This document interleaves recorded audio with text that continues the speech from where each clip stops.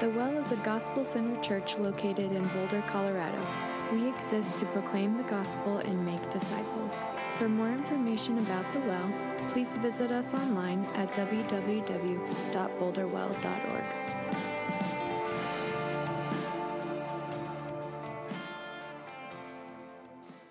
I'm going to do just a couple of footnotes to this slide, and then we'll move on. One footnote is just this is an example of making explicit so that there's not a misunderstanding. I would not say that if you are conscious and intentional about theology, it will always result in good theology. That's not what I'm saying, any more than somebody who practices their golf stroke or anything else at great length attains Olympic level ability, right? So I'm not suggesting that this is a guarantee or that what this implies. So let me point to people like myself. What this means is just because somebody's a professional theologian and has published books doesn't mean they've gotten it right. So we always need to stay alert to that. But the odds are, right, back to the idea that without this conscious, intentional effort, there's little likelihood of growth, maturity, improvement, if I can put it that way, on the one side. On this side, this is the problem with bringing my wife. She said, "You really need to talk about this." And she also said that this is consensus, which means she was kind of conspiring with people over here.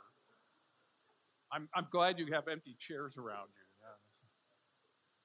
So she said, "What is an example of unconscious, unintentional?" Well, what does that look like? The problem is, because it's unconscious and unintentional, it's a little hard to describe. So let me set up a contrast here of an example of intentional theology at work in an arena where somebody might think that has nothing to do with theology. Okay? So, though I'm not in the same shape that most of you are in, I love to hike, love to backpack, and like many of you, I take energy bars and, things to tap along the trail. And I'm not bragging here. Again, I'm just using a personal illustration to try to draw out the point. After I've eaten my energy bar, I don't throw the wrapper on the ground. So again, I want to go at something that seems like a trivial, meaningless, meaning empty action, right? I don't throw that on the ground. I stick it in my pocket. That is an act of theology. That's a theological act. Now, it doesn't mean that when I've finished an energy bar, I say to Mike, the guy I usually hike with, "Hey, Mike, you got to stop a minute. I got to do some theologizing here to decide what to do with this wrapper."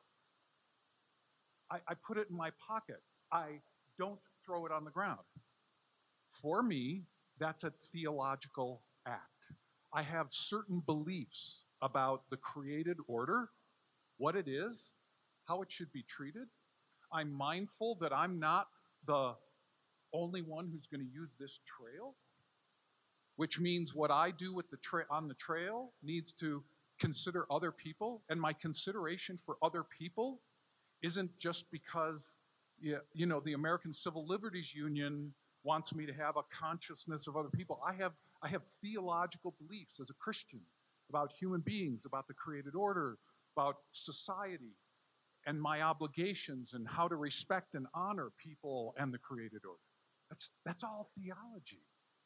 And it again, with maybe at the risk of using what might seem like a trivial example, I actually want a trivial kind of example to say that's a theological act for me as a Christ follower, to not throw that down, to put it in my pocket. So what would unintentional be?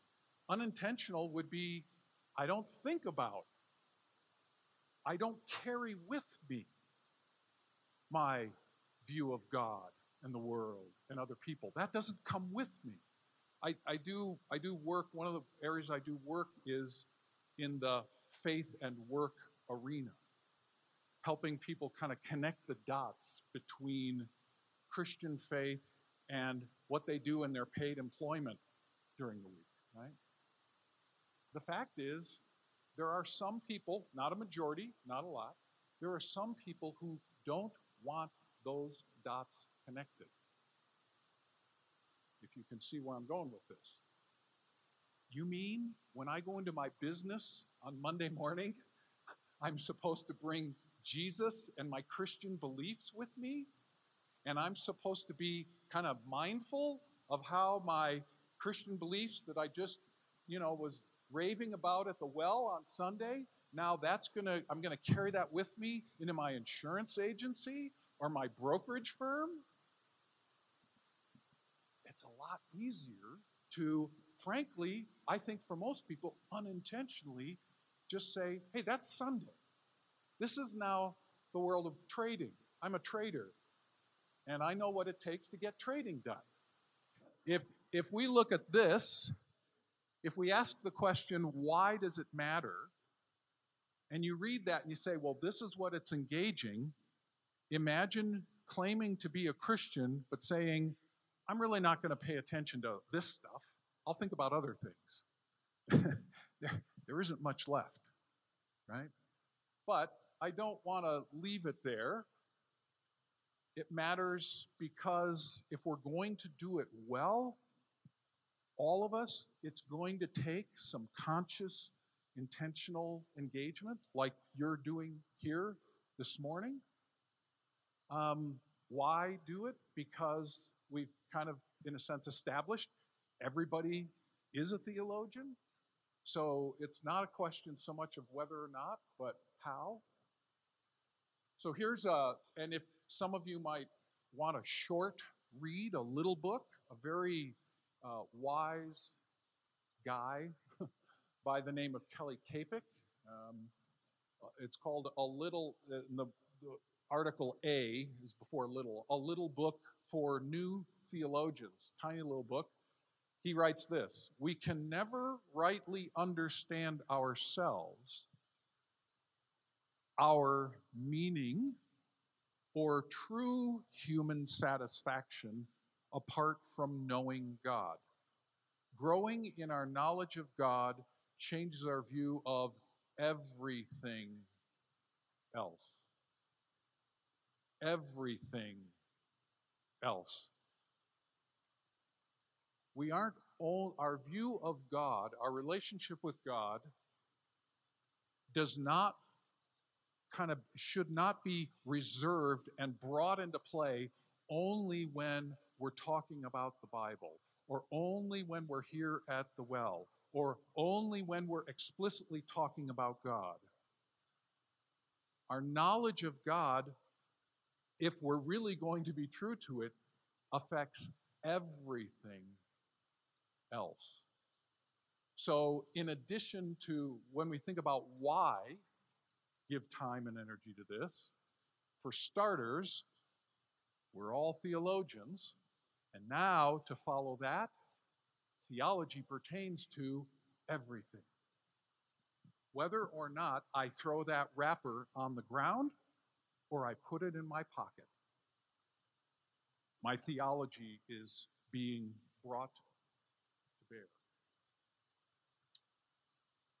So, I want to talk about, just identify two things, and then we're going to have some discussion, and just a heads up, depending on who you're sitting with or near, for at least one of the discussions, I'm just going to say, just turn around, have 4 or 5 people that you talk with. So if you're sitting near an ex-roommate or an I guess the word isn't boyfriend, girlfriend anymore. I don't know what the language is. What's the language? I need a lesson. Pardon? A babe? No, what was it? B-A-E. Okay.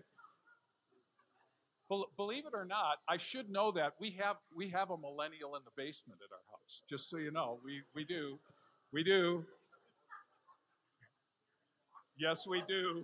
My wife says, and well, the truth is, and I want you to actually, this tells you the sacrifice we've made in being here this morning.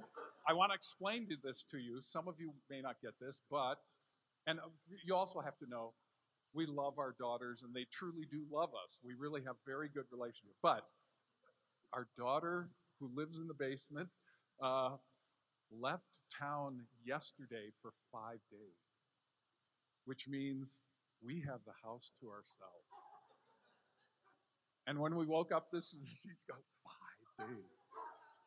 Because we've been married 36 years, and we like each other. And we, the thought of having the house to ourselves at this point is kind of nice. So if you ever meet I'm not even going to tell our daughter's name because I don't want you to meet her and say, hey, you know what your dad said when he, anyhow. So and that was all lighthearted. If boomer millennial issues are a problem for you, just take what I said with a little levity, right? It's okay. Well, that's a perfect segue to this. So why do we do theology? I could generate a long list. For the sake of brevity, I want to just try to give 2 hooks as to, so why do we do this? Which helps also understand why it matters. We do it with a view toward not a big ego, not being able to win arguments, not being able to impress people with how much we know or how smart we are. We do it for worship and wisdom. I really tried to boil it down to just a few things. We do it for worship and wisdom. If we go back to that word, that etymology of the word theology, what's the first word? Theos. Theology is first, last, foremost, above everything else. It's about God. It's about God. If somebody were going, if they were, I don't recommend this, but if somebody were said, I'm only going to study one area of Christian doctrine, what is it? What would you recommend? If you were only going to study one thing, I wouldn't have you study predestination or eschatology, though these are all important. I hate to check anything off the list, but we need to grow in our knowledge of God, who God really is. There's so many misunderstandings, so many unfortunate caricatures and misunderstandings about who God is. And I would go so far as to say, and I'm not alone in this view, if your view of God is askew, chances are much of the rest of what you think is going to be askew. The analogy is the foundation in a building. If the foundation is level, square, solid, it doesn't mean that what's built on top is guaranteed to be good, but you've got a good chance of it with a good foundation. And if there's one, I don't even almost like to call it a doctrine, an area of growth in theological knowledge and understanding and insight, it is, who is God? What is God like? And that really is, in my mind, the first and foremost task of theology. And if we do that not so that we can have credentials, not so that we can win arguments, not so that we can know, why do we want to know who God is? So that we can worship Him. So I say to students when they start in the theology sequence at the seminary, this can be, and it's really in their hands, right? It really, when it comes down to their hands. You can take what you've learned here and you can have it roll over into how you pray, how you talk about God, how you think about God. what you say about God to other people. You can take it into those spaces, or you can leave it on the test paper. You can leave it in your class notes. Or you can use it to kind of club people over the head. Or you can turn it into, it is the raw material of worship. And that is the first and the last. In between is wisdom. When I start the theology sequence at the seminary, I do a word association. And I do a word association with the word theology. And it's fascinating. I do it partially because I enjoy watching the reaction so much. And then I go up to the board and I write down, I say, okay, tell me what came to mind. Those of you know how word association works. Somebody says a word and you don't filter, you don't censor, you just note the first one or two words that pop into your mind. I've been doing this particular exercise for probably 15, 16 years. And then after people kind of gather themselves, I start writing, okay, tell me what came to mind. Always.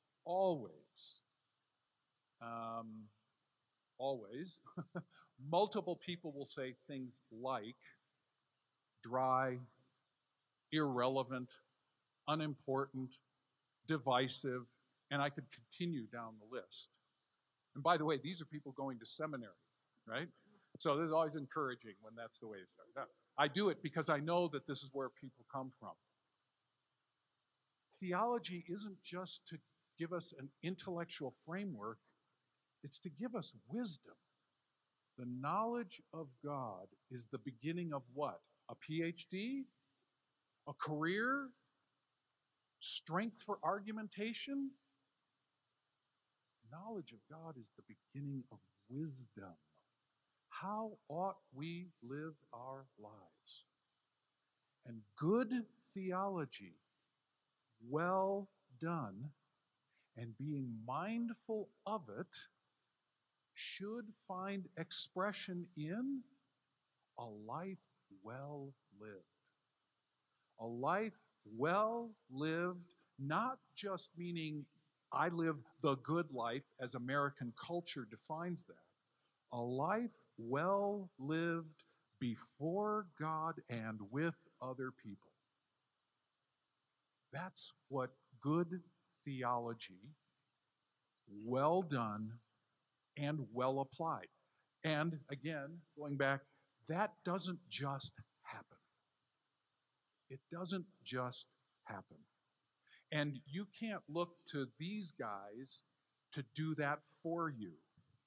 The only way anyone's life will be well lived is if they engage that process.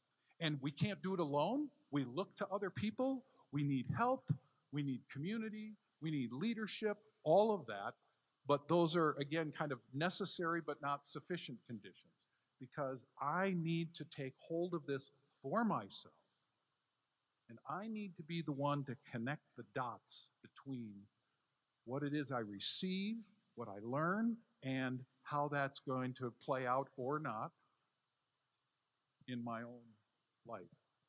So to just simplify it and boil it down, why do we do theology? For worship and wisdom. And again, I would just ask the question, what Christian shouldn't be interested in pursuing worship and wisdom? So I'm going to not dwell on this slide because I want to use what time we have left for more discussion-oriented interaction. But if somebody said, why? Because theology contributes to all of these things, and I don't have time, I won't take time to go through all of these things. Let me just comment on this one here. Some of you may be familiar with the term worldview. Some people call it life view. Some people call it reality view. They all mean the same thing, more or less. People choose the word for various semantic reasons. A worldview is are those most fundamental, basic beliefs and values by which we live our lives. Everybody has a worldview. And again, it's some people have thought about it consciously, some people haven't. Do you think people are basically good or bad? We could spend all morning on that question, right? But something tells me you have some thoughts about that. Do you think history is going somewhere, or is it a rudderless, directionless vapor that's just going to go on indefinitely with no resolution? Or do you believe in reincarnation and a recycling? Something tells me everybody in this room has some thoughts about that. Do you think that you have any responsibility, without getting into the list of what the responsibilities are, do you or do you not have some kind of obligation, however you can see that, in how you relate to other people? Something tells me, being in Boulder, you probably have a lot of thoughts about that, right? On and on the list goes.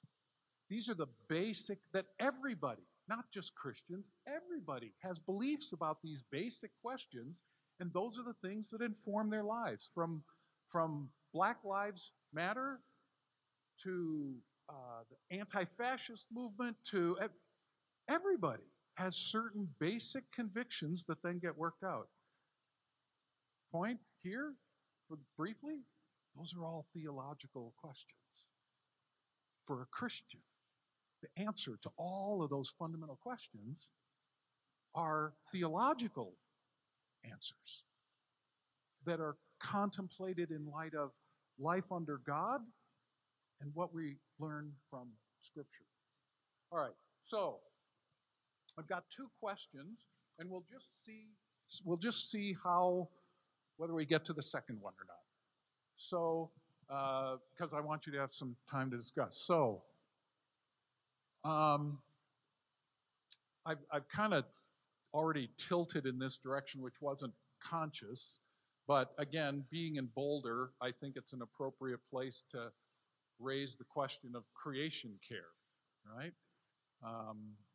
So, how might our theology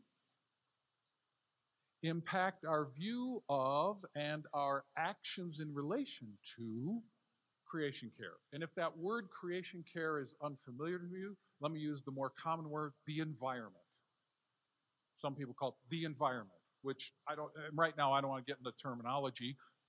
By the way, it's not insignificant, but for our immediate purposes, the next few minutes, environment or whatever word you use. So just turn to 3, 4, 5 people, however it works, and let's take, this will be kind of like speed dating, a 5-minute interaction, and then I want us to kind of circle as a whole again. So talk to each other about that question.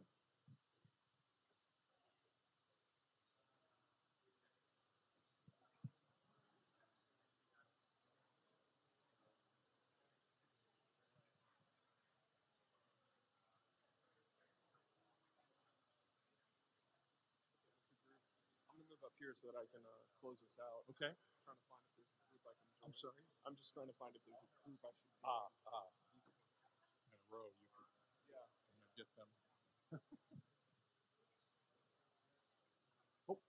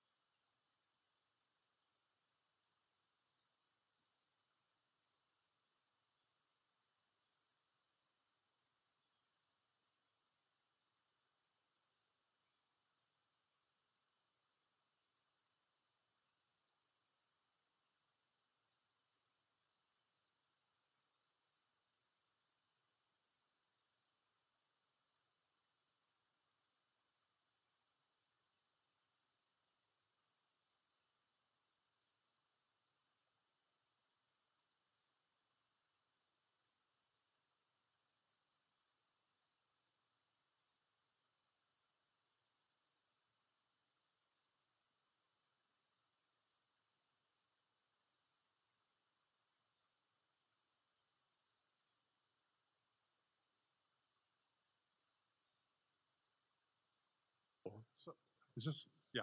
And that also means since we don't have a roving mic, when you speak, speak quite loudly so we can hear. So, how may our theology impact our view of and actions in relation to the environment or creation care or the world or whatever language for the moment you want to use? Just let's talk to the room.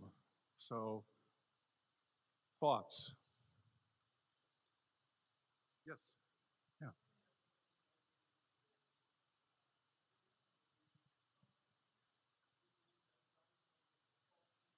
Ah. Okay. Wow. Yeah.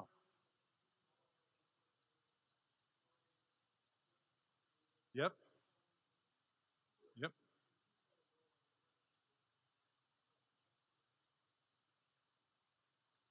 Excellent. Excellent example. And what's just linguistic literacy here? What's the fancy theological word for what you just talked about? Anybody know what the word is? It's called eschatology. And I only say that because if you do read about this stuff, you might bump into that word. What does eschatology mean? It means the Christian understanding of what ultimately will occur in the future. So it's the future. You may also be bump into the term end times. Okay, but here's the point for our engagement. I think very well said. So one of the doctrines, when we teach a survey of theology, one of the doctrines one of the major topics we engage is eschatology. The fact is, what somebody believes about what will or won't occur out in the future affects how they engage that environment today. I recently was with a guy and we were talking about this, and he said the following, and the point is, I could probably give many vignettes like this. He was on the staff of a church, can name nameless, this isn't about any particular church, and there was a, next to the photocopier machine, there are people who still use photocopiers, I know it's on here.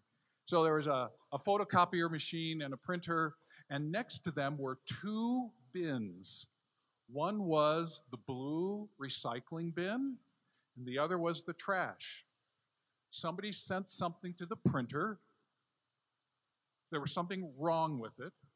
So an office person, a staff person, came over to the printer, grabbed this sheaf of, it was like, some substantial number of pages, couple of dozen pages, and both bins are right there, and this person threw them in the garbage. And this person I was talking with, and he didn't do it in a judgment.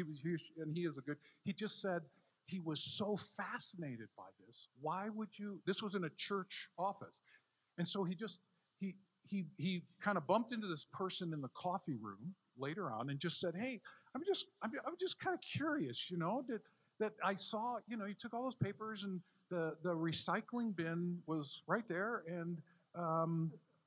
I noticed you didn't put them there, put them there. He said, yeah, I just wonder, did you think about that, or, and she said, oh, I didn't mean to make this a gender thing. This isn't about, real, the human being, that's a theological issue, by the way, but that's for these guys to take care of. No, but the person really just said, well, what difference does it make? It's all going to burn up in the end anyway. Now, you have to understand that there are streets. So, example, when I said just being intentional doesn't guarantee good results, here's one. There are streams of Christianity, not least American evangelical Christianity, that for years have had this theological belief, eschatology, that, quote, to use the way it's used, it's all going to burn up in the end. That belief, intentionally and unintentionally, profoundly shapes the way people approach, treat, think about the created order. As opposed to, hey, let's bring another doctrine in here. It's called creation. God made it, and what does Genesis say he said? It's good. It's really good. And in Romans 8, he says, I'm going to reclaim all things for myself. Well, if those are the bookends of the Christian story, how ought we live in between? Okay. Other observations? Yes.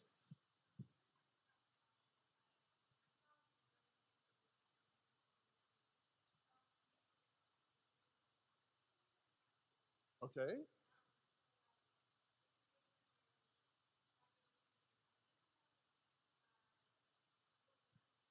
Mm.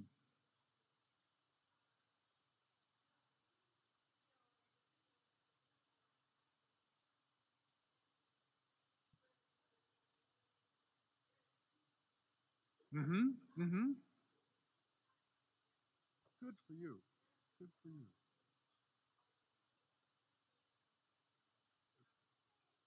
Yep.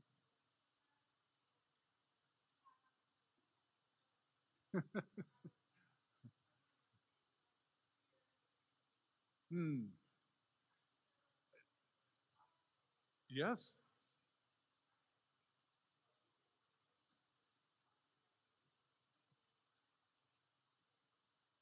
Excellent example of something, haven't mentioned yet, which is also you can have shared beliefs about some matter of theology, and it may work itself out in very different ways. So again, there's no guarantee that just because everybody is intentional, thinks well theologically, that everybody's going to, quote, be on the same page in terms of how we ought to live, right? Because we don't have a lot of time left, I've got some potentially volatile examples that I won't use just because we don't have a lot of time. So, well, I wanted to speak to the many Trump voters in the room. No, let me, yeah, see, I told you it's volatile, right? See, I know. As a friend of mine said, don't poke the dragon, man. Don't, no. So, guess what? It may be hard for you to conceive, and let me preface this by saying, so just so you know, I did not vote for either major party candidate. Can that try to ease some of your thoughts that maybe I'm going to try to point in a political direction? I'm not. And that's my I voted. I did not vote for a major party candidate. Okay? But let me just tell you, I have friends who, if we were to do kind of a walk through theology, we would be on the same page on just about every major doctrine you can think of. And I have a friend who has never voted for a Democrat in his life who voted for a Democrat. I was stunned. Not critical. Here, be very careful. Just surprised, because I know this guy. I know what makes him tick. I know what his social and political thoughts are. And that he would vote for a Democrat absolutely stunned me. Last week, I met a friend of mine who I've known for quite a while, and we went for a walk at Cherry Creek State Park. We went out for dinner, and nice of him, he bought dinner. I said, just knowing a little bit about you, so how do you feel a year into this presidency? He was gas happy. Both of these guys are my brothers in Christ. Both of them are my brothers in Christ. And if neither one of them is a professional theologian, but if I gave them each kind of a theology quiz, I think I'd probably agree with most of their answers. And by the way, let me just say, both of them cast their votes very self-consciously and intentionally as Christians. They did not check their beliefs at the door. Now, I have my own thoughts about what each of them did, right? The kind of the way they connected the dots. And as my preface indicates, I didn't connect the dots in the same way that either one of them connected the dots, right? So people can share common beliefs. And frankly, when it comes to applying them, this is complicated. I wouldn't want anything I've said here today for me to suggest to you that, hey, by the way, this is just real easy. It's not. It's complicated and it's messy. And you know why it is? Because I get this all the time. I teach theology. Why is theology so complicated when the gospel is so simple? You know, believe in Jesus and your sins are forgiven, and what more do you need to know? Theology gets complicated because theology is connected to what we call the real world. It doesn't function in some ivory tower. It doesn't function in some bubble. Real theology, well done, engages the real world. And who of us thinks that the real world is simple, clean, uncomplicated, unambiguous? It's complicated. Other observations out of your interaction? Anyone? Yes. Okay.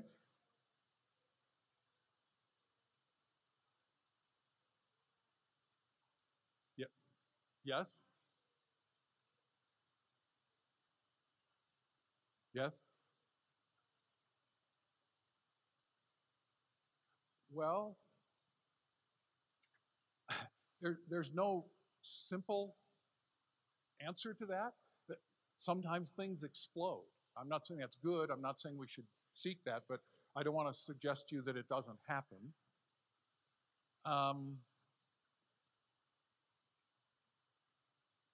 We haven't talked about humility.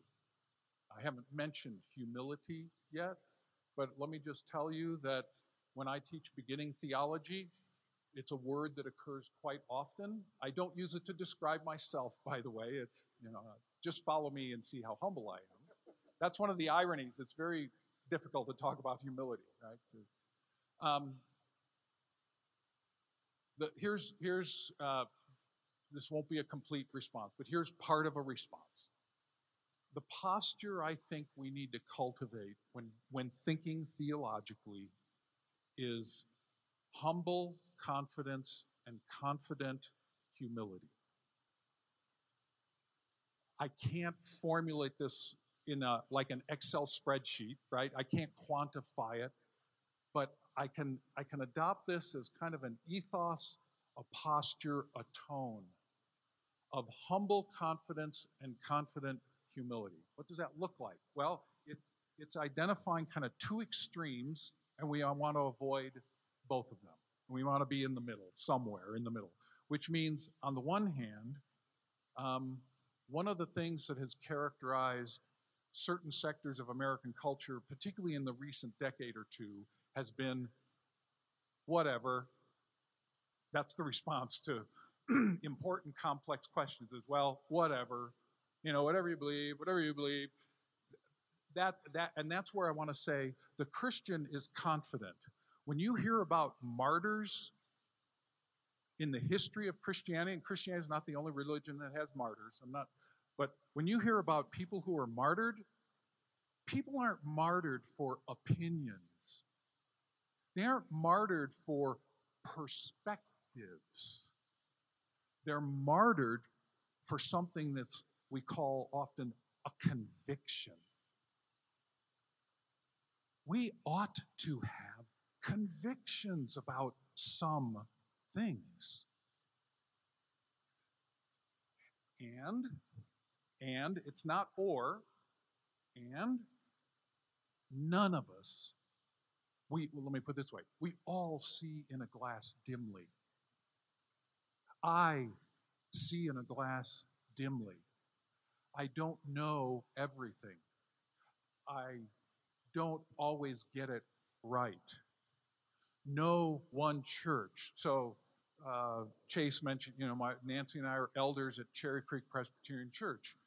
We're in a particular church. We're committed to it. There's reasons why I'm in a Presbyterian church and not any number of other kinds of churches, right? Our church isn't the only church. I know this. So that combination of confidence, certainty, there are things we believe, I have convictions grounded in Scripture, and I hope I carry them lightly.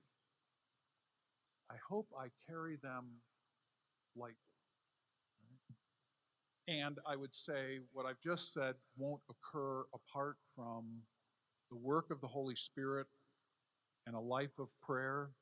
And I also include in that engagement in corporate worship.